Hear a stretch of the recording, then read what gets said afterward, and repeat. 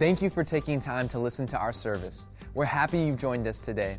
Visit NBCOcala.com to find out more about who we are as a ministry or get information about upcoming events. There you can also discover all the convenient ways to partner with us financially. Thanks again for joining us. Enjoy the service. Amen. Help me welcome our online campus. God bless you guys. Peace to your house. So glad you're with us. You may be seated. You may be seated. Well, we're going through the Bible in 7 weeks and plowing through, flying over, however you want to put it. And the whole goal is to stir our hearts and to actually spark more interest in God's Word and alleviate and reduce some of the apprehension that we sometimes have about, well, the Bible, I don't know if I can get into it. God wrote it and sent it for us, and we can learn and grow. So hopefully we're opening that up, turning on some lights as we go, so that you will begin to navigate God's Word for yourself. Make it a part of your life. Let's go ahead and get one of the benefits of God's Word. In Jeremiah chapter 15, verse 16, it says, "Your words were found, and I ate them." One translation says, "I discovered your word, and I devoured it, and I ate them. And your word was to me the joy and the rejoicing of my heart." Look me in the eye real quick. How many of you could use a little more joy and rejoicing in your heart? Okay, I just looked in your eyes, and some of you need a little more joy and rejoicing in your heart. In your hearts. And one of the ways to get it, seriously, trust me in this, is the entrance of God's Word, to feed upon God's Word. And I don't know about you, but I like to eat. I don't like missing meals. I can get hangry. Any of y'all know what I mean? So hungry, you turn angry. It's called hangry. It's one of my new jokes. I'm still working on it. But one of the goals, one of the templates of Scripture, the design for us is that we would become a people that are more and more happy, come on, help me, stable, fruitful, blessed, so that we can what? Be a blessing, and ultimately what? Bring glory to God. And so I think a prerequisite to that even starting, happy, stable, fruitful, blessed, look right here, the joy and the rejoicing in my heart comes from, need some joy and rejoicing in your heart. Will come from God's Word, and our exposure to and our intake of God's Word has such a dramatic and lasting impact in our lives. So we're touring through the Bible in 7 weeks, and obviously we're not reading every word of the Bible. I'm encouraging you to do that. We have a study guide, a 7-week study guide available online. We have a card out in the lobby on all the counters, I believe, where you can get that. That'll direct you to it. Or you can just go to our website, and you can be reading along and just giving you some insight, opening some things up on all 7 weeks as we go through this. So I want to recommend a book to you this morning if you're halfway serious at all about the Word of God, and it's called How to Read the Bible Book by Book. It's by Gordon Fee and Douglas Stewart. They are scholars. This is an incredible book. It's not a book that you sit down and just read the whole book. It's a book that you read along with your Bible, and it will help you to open up all of the books. I cannot recommend that book any higher. It is just an incredible resource, and I would encourage everybody to do it, or tell your mom on Mother's Day to buy you one. You'll be a better kid, whatever it would be. But get those.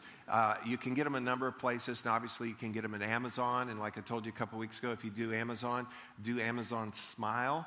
And then they will contribute to the charity of your choice. And I think that Meadowbrook's a good charity. So you can do it that way. But a great, great book for you.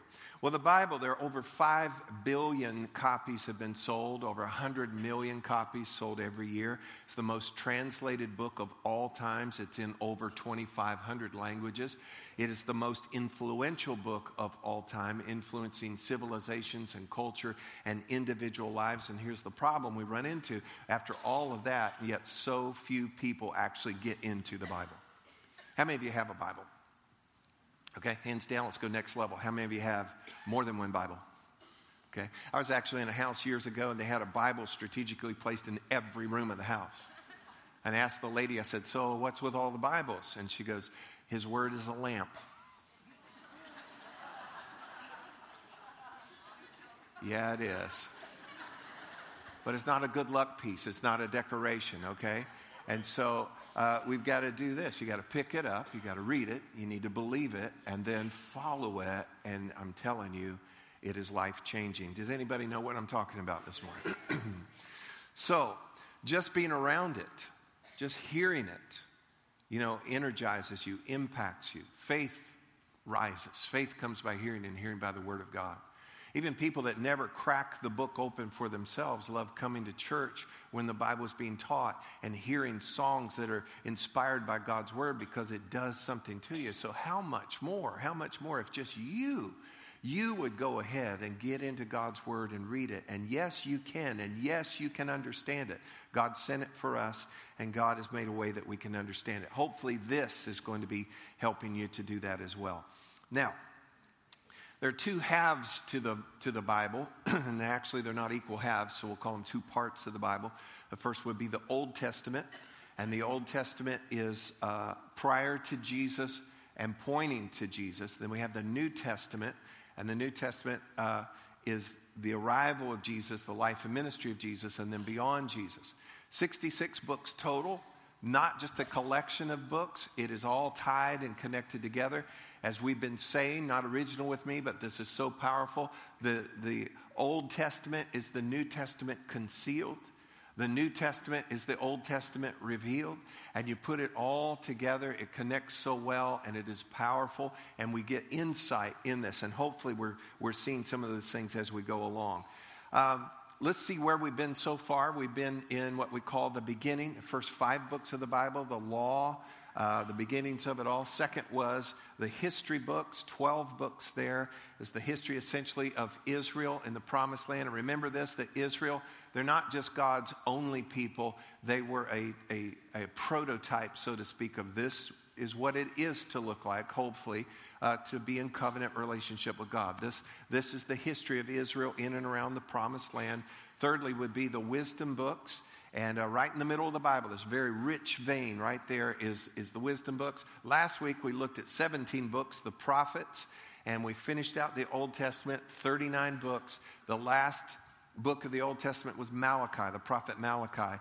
And the message rings on through 400 years of silence from the closing of the Old Testament until the opening of the New Testament. And it is waiting for the promised Messiah.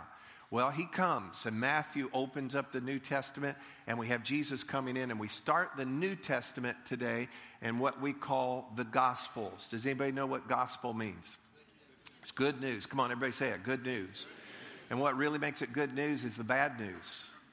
Because in the context of that, then we really see the good news of this. This is about the life and the ministry of Jesus. So really, maybe even more of the theme than the Gospels, here would be our theme today. Our theme would be Jesus. This is all about Jesus. So again, remember, the prophets closed down, and then we have echoing through 400 years a promised Messiah coming. And then when the Bible opens back up for us again, Jesus comes on the scene.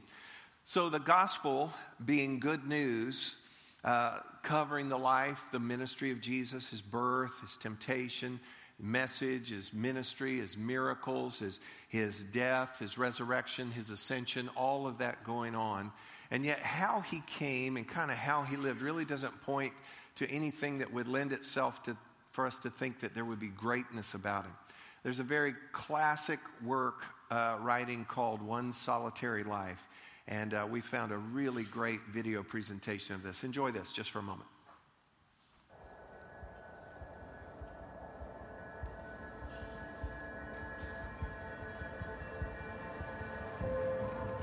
Here is a man who was born in an obscure village, the child of a peasant woman. He grew up in another obscure village.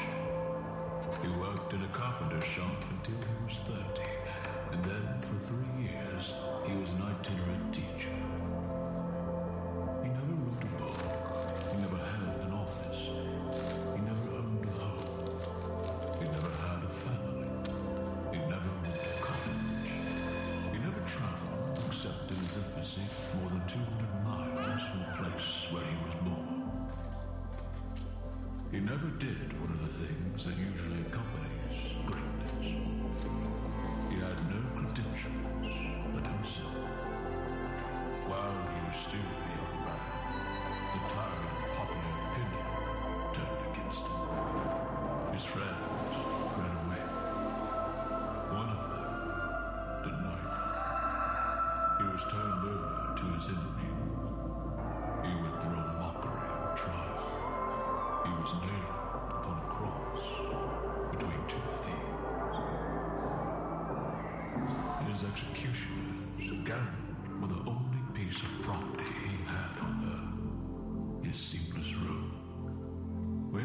was dead. He was taken down from the cross and laid in a borrowed grave through the courtesy of a friend. 20 wide centuries have come and gone, and today he is the centerpiece of the human race. All the navies that ever were built, all the parliaments that ever sat, and all the kings that ever reigned, put together, have not affected the life of man upon this earth as powerfully as has this one solitary life. Isn't that powerful? Yeah. So we look at Jesus, the life of Jesus, and the accounts of this in the gospel. And when we come to the gospel, there are 4 of them, and sometimes referred to as the big 4. And one of them is not named Ringo. Okay? And so let's look real quick, and we have Matthew, Mark, Luke, and John. This is called the gospel, and gospel is good news. And I just want to give you a quick overview of the gospel. A man named Jesus, the Son of God himself, came to earth, took on human form, lived a sinless life, willingly went to the cross to die for the sins of all mankind, my sins and your sins. He lived, he came, he lived, he died, he rose again so that you and I could be reconciled back to God, so that you and I could have relationship with God, so that you and I could be alive, so that you and I could be free. And he took our sins, and understand it's our sins, all of us, our sins that separated us from a holy God. Jesus came and took those out of the way so that we could be reconciled to God. The Bible says that in Colossians 3 that he nailed our sins, the list of our sins, he nailed them to the cross. 2 Corinthians reveals to us that he became our sin and he was nailed to the cross. He paid the price and took those sins out of the way so we actually could be back in relationship with God and reconciled to God. He died so we could have a meaningful life. He rose again so we could have the power to live it. And when you believe that, when you believe this good news, when you believe that, we not only have a home in heaven forever, we also have help in this life right now by believing. And you know what? That's good news. Come on, I said that's good news. So let's go ahead and jump into the book of Matthew here. I'm going to do my best to not make this classroomish, but we're going to lay this out, and trust me, this is going to give you a whole nother place to stand on to understand God's word and to enjoy God's word. So Matthew was a disciple, one of the 12 disciples. He was an eyewitness. He later became one of the apostles. Don't confuse the disciples and the apostles. The apostles were after Jesus ascended. They are, by the word itself, apostle. They are sent to represent him in a special way. This was written probably about 70 to 80 AD. So we're 40 to 50 years after Jesus. This is more of Jesus' teachings than any of the other gospels. Matthew was Jewish. He was a Jew. And he wrote with a particular slant and focus for the Jews, because what he wanted was for the Jews to see that Jesus was the promised Messiah that they understood from the prophets. So in order to make that clear, he starts out the whole book with a genealogy. You know, they have things now where you can get your DNA tested, 23andMe and all those kind of things. You can find out who your real mama is and things like that. Are y'all with me? All right. And so this was to go back because this was so important in Jewish culture and history, is where they came from. And especially if Jesus were the Messiah, he had to be of the lineage or the line that came from King David. So he goes back further than David and goes all the way back to Abraham. And he starts the book, Matthew 1 verse 1, he starts it out this way. Now, many of you have done this before. You open it, I'm going to read Matthew, and you start, and it's going through all this, and you go, well, what is that? I don't care who his uncle is and mama is. Yeah. And so, but watch this. There's a purpose for this. This is the genealogy of Jesus, the Messiah. He's saying, this is the Messiah, and here's the first proof I'll give you. The son of David, the son of Abraham. Then it goes all the way back to Abraham. Abraham was the father of Isaac. Isaac was the father of Jacob. Jacob was the father of Judah and his brothers. And on it goes, and it brings it all the way up, even through Mary and Joseph, and brings it all the way to Jesus as a proof that this is the Messiah. He shows how Jesus fulfilled Old Testament prophecies that related to the Messiah. He shows the origins of Jesus, the teaching, the ministry, the miracles, the sacrifice, the resurrection. And he opens up with Jesus as the promised Messiah. He closes it all down with the Messiah having completed why he came. He's now the resurrected Savior. And as the resurrected Savior, having all authority, he calls us all to be disciples or followers of him. Here's two key verses out of Matthew. Matthew 1, verse 21. She will give birth to a son, and you are to call him the name Jesus, because he will save his people from their sins. That's the Messiah. Go all the way to chapter 28. And we get what's referred to as the Great Commission. And Jesus came and said to them, what Jesus? Jesus that has now been crucified, risen from the dead, resurrected Savior, a full-blown Messiah. Jesus came and said to them, all authority in heaven and on earth has been given to me. Go therefore and make disciples of all nations, baptizing them in the name of the Father and of the Son and of the Holy Spirit, teaching them to observe all that I've commanded you, and behold, I am with you always to the ends of the age. So why are we baptizing next week? Because Jesus said to do that. He said that when people become a follower of me, I want you to not only to be a follower, part of following is I want you to seal this with baptism. So that's why we're doing that as well. Let's move ahead to the book of Mark. Mark, everybody say Mark. He's also referred to as John Mark. Mark was written about 65 AD, so about 35 years after Jesus. This is the shortest of the Gospels, 16 chapters. And get this, Mark was young. He was young. Here's the truth. Mark was probably not even alive when Jesus was on the earth. We'll get to that in just a moment. This, and I think part of it has to do with his youth, and another thing I'll reveal in just a moment. This is a fast-paced, high-energy, action-packed book. Now, let me just stop right there for a minute. I believe, as a follower of Jesus, as a reader, a studier of the Bible, you need to always be in the Gospels. Tell your neighbor, always be in the Gospels. Now tell your other neighbor, your obvious second choice. Tell them. Okay. Didn't mean to cause trouble there. You always need to be in the Gospels. I read a proverb every day. There's some other things that I read in the Bible, but I'm always in the Gospels, even if it's just a short section.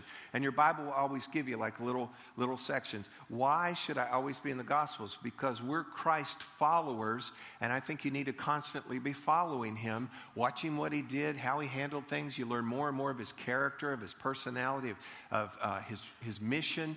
And so always be in the Gospels. And sometimes, you just need some action. You need some high energy, and Mark would be that book. I always get a little excited when I know, man, this is going to be hard hitting all the way through. And so Mark starts out this way. He uses the word immediately 41 times. He uses the word amazed or astonished dozens of times. The book of Mark starts out running, and then it screeches to a halt. It's more about what Jesus did than what Jesus said. Remember that Matthew was much about his teachings. It's much more about what Jesus did. He has nothing in there about the virgin birth or Jesus as a boy at the temple or the Sermon on the Mount. There is teaching in there, but largely this is about action and miracles. All four of the Gospels record the miracle of the feeding the multitude. You remember that one? There was a time where there was a multitude numbering about 5,000 men plus the women and children. And so it could be upwards of 15,000 people. And Jesus fed that whole multitude, you ready? With a 2-piece fish dinner. 2 fish, 5 loaves of bread. Mark records that he didn't just do it one time. He did it at least twice. Not only did he do the 5,000 with 2 fish and 5 loaves of bread, he fed 4,000 men plus women and children with 2 fish and 7 loaves of bread. And so he's really bent on action and pulling all of those things out. Now, I said he's young, and this is the other thing you need to know. He was not one of the 12 disciples. He was not one of the 12 disciples. But he was used and called by God to write this gospel. Mark was actually, and you can follow his story a little more through the book of Acts. We'll look at it some next week. But Mark actually became like a spiritual son to Peter. Many scholars actually refer to the Gospel of Mark as Peter's gospel. And you remember, Peter was a high-energy, impulsive disciple of Jesus, one of the great apostles. And Peter pretty much told Mark, gave Mark, this is what I saw Jesus do and what I heard him say and where he went and what happened here. And so it's already kind of wound in an action kind of genre there for Peter. And so Mark takes that and writes that and edits it and presents it. And here's the beautiful thing about Mark. Mark, the book, presents Jesus as the Son of God in full authority. And then he does this: Son of God, full authority, who became servant. Who became servant. That adds the greater value to him as the servant, that he, the Son of God in full authority, would come to serve. Look at this key verse here, Mark chapter 10, verse 45. For even the Son of Man did not come to be served, but to serve and to give his life a ransom for many. The book of Mark. Let's go ahead to the book of Luke. Everybody say Luke. Luke was a physician. He was a doctor. He was a co-worker of Paul. He also was not one of the original 12. But God used him because of, I think, how he was wired. This was written about 70 AD. What he did is went back and he interviewed eyewitnesses. He went back and interviewed people that were close followers of Jesus and close to everything there. Luke gives us Jesus in detail, where Mark gives us Jesus in action. Are y'all with me? Are you bored?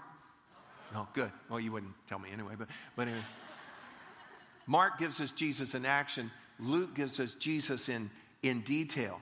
And he tracks the lineage of Jesus, not just back to Abraham. He tracks him all the way back to Adam in his gospel. Incredibly powerful.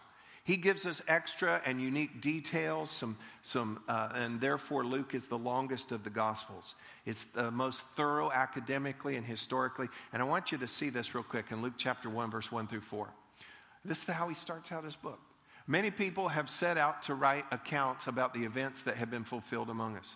They use the eyewitness reports circulating among us from the early disciples. Having carefully investigated everything from the beginning, I have also decided to write a careful account. Everybody say that. Careful account for you, most honorable Theophilus. Let's just stop right there. Theophilus. Anybody here named Theophilus? It's actually a really great name. You break it up. Theo means God. Philus actually has to do like with phileo, love. It means he's loved of God. And scholars think, we're not totally clear, but scholars think that he was a new convert. He was eager to learn, and he was a wealthy leader most likely, and he's probably underwriting Luke's work. He's financing him so that he's able to go and travel and interview and have the time to be able to do this. So he said, I've decided to write a careful account for you, most honorable Theophilus, so you can be certain of the truth of everything you were taught. And so we needed a clear account because, first of all, to clear up false stories. False stories. Even back then, they had fake news. Come on, how many of you ever made anything up before? I did. Some of y'all much younger than me won't remember this, but there used to be a television show called Gilligan's Island. And in second grade, I told all my pals, I got an uncle who works in Hollywood. Come on, how many of you made up stuff, all right? Then in about 4th or 5th grade, we lived in a trailer park. As I say, there's nothing wrong with the trailer park, but there was something wrong with our trailer park, okay?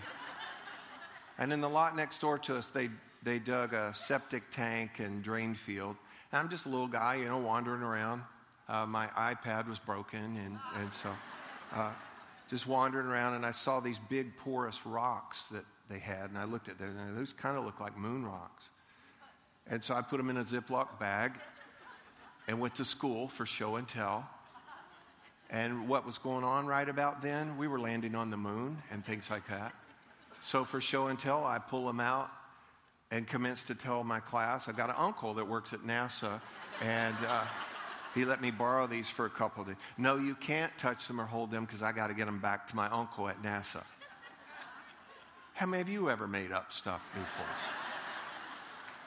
And so people were making up stuff about Jesus. Yeah, I was in Starbucks with Jesus, and people making up things, good things, bad things even. So it was not only to clear that up and give a good, clear account about Jesus, but it was also to strengthen the faith of people. And that's a unique thing about the book of Luke. Hear this. Luke was not Jewish. The other writers were. He didn't have a Jewish background. So he is able to direct how he focuses the book to those that are Gentiles, according to the Bible, that don't have that Jewish background. Also to those that might be unbelievers or skeptical or far from God. Luke is a very powerful, effective book to be able to give a good, clear account and give some proof. Here's a key verse in Luke chapter 19, verse 10. For the Son of Man has come to seek and to save that which is lost. Luke. Let's go to John. John. Everybody say John. John would be the number one recommended book as your first book to get into the Bible. As a matter of fact, I'd recommend everybody go back and read John again. Because when you put it all together, this is the most simple and profound book to bring the whole book, the whole Bible together. It's like a portal that opens up and you see it all come together. Simple, yet profound, and incredible read, and I would encourage everybody to do this. And part of it has to do with who John was in relationship to Jesus. I'll get there in a minute. But he presents Jesus as the Son of God. Not just a teacher or whatever, not just a miracle worker, but really emphasizing the Son of God. John also wrote what we call Little John. 1st, 2nd, and 3rd John. They're small books toward the end of the Bible. And then the book of Revelation. And the last week of this series, it's all going to be focused on the book of Revelation. You don't want to miss that day. So it's the story of Jesus. It's the story of how God has come to the earth to call the earth back to himself. Really big on the deity of Jesus, that Jesus was in fact the I am, which connects us all the way back to Moses. Remember when Moses said, well, who shall I say sent me? And God says, tell them that I am has sent you and is with you. And Jesus comes out and reveals that he is in fact not only the Son of God, but he is God himself. It has to do with the deity of Jesus. John gives us more about who Jesus was than what he did and what he said and where he went. The first three Gospels are called the Synoptic Gospels, Matthew, Mark, Luke, and they essentially have the same content, the same stories. They're pretty much the same, just from a little bit different angles, as I pointed out. Matter of fact, 91% of the book of Mark is found in the book of Matthew, just with a little different take. The Gospel of John is different. It's much different. This is other stories. This is conversations. This is where the others are about miracles and parables and some of the large scale teachings. This has to do with conversations. This has to do with up close discussions, deeply theological, deeply philosophical. And here's the thing about it. You ready for this? This is why. Because John was the closest to Jesus. If there's anyone that felt the breath of Jesus and was up close and heard his aside statements and the close comments and spent time with him, it was John. Matter of fact, John refers to himself in this writing as, I'm the disciple that Jesus loved. I'm his favorite. And because of that closeness, he's able to present Jesus to us in a way that I want to know Jesus in that way. And he gives us a good insight into that. Where the other books are Jesus in action or Jesus in detail, this is Jesus in conversation. This is Jesus up close in relationship. Matthew and Luke start out with the physical birth of Jesus. Mark starts out with Jesus already in full-blown ministry. John begins not by taking him back to Abraham, not by taking him back to Adam. He takes him all the way back to the beginning. Look with me in John chapter 1. In the beginning, come on everybody. In the beginning, the Word already existed. And this is reference Jesus. The Word was with God, and the Word was God. He existed in the beginning with God. God created everything through him, and nothing was created except through him. The Word gave life to everything that was created, and his life brought light to everyone. This light shines in the darkness, and the darkness can never extinguish it. Go over to verse 14. And the Word became flesh. So who is it? It's Jesus. The Word became flesh and dwelt among us. A Message paraphrase says, and he moved into the neighborhood. I like that. And we beheld his glory, the glory as of the only begotten of the Father, full of grace and full of truth. And John's entire focus and goal of the book is to present Jesus and then invite you to believe. Look in John chapter 20, verse 30. And truly Jesus did many other signs in the presence of his disciples, which are not written in this book. But these are written that you may what? Believe. 98 times in the Gospel of John we have the word believe. That you may believe that Jesus is the Christ. He is the Messiah, the Son of God. And so that believing you may have life in his name. To believe what? To believe the gospel. To believe that God himself so loved us that he sent his Son to the world so that we, as he called us back to himself, that we would believe in him. Go with me quickly to John chapter 3. We're almost done. For God, here it is, the whole story. This portal opens up in the Gospel of John of the whole wide Bible, and here life and light comes through. For God so loved the world that he gave his only Son, for that whoever believes in him should not perish, but have eternal life. For God did not send his Son into the world to condemn the world. And don't let anybody tell you that he sent Jesus to condemn the world.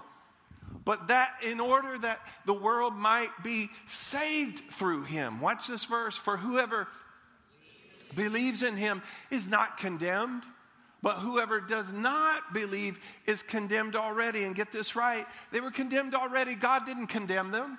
They're in the water and sinking, and he sent the lifeboat, and they didn't choose to get in. He didn't condemn them. He didn't cast them away. He came to save them. But whoever does not believe is condemned already because he's not believed in the name of the only Son of God. And then go with me to John 1:12 and I'll finish. Yet to all who did receive him, to those who, come on, believed in his name, he gave the right to become the children of God. Now look at me and I'll close with this. This is not about proving Jesus. This is about presenting Jesus and then inviting people to believe. And if you believe, Jesus will prove himself to you. Taste and see that God is good. And that's good news.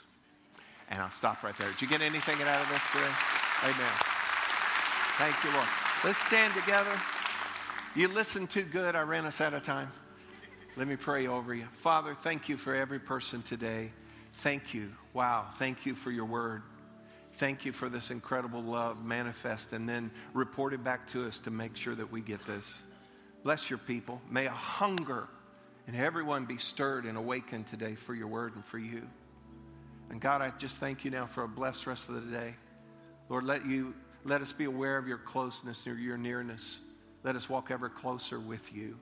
I speak peace to every dwelling, every gathering today. Thank you for your favor and protection. And we just thank you, God, for your goodness to us in Jesus' name. And everybody said amen and amen. God bless you. I love you. You're dismissed. Peace. Thanks for listening to this week's message from Meadowbrook Church. We hope you'll stay connected by following us on Facebook, Instagram, and Twitter at NBC Ocala.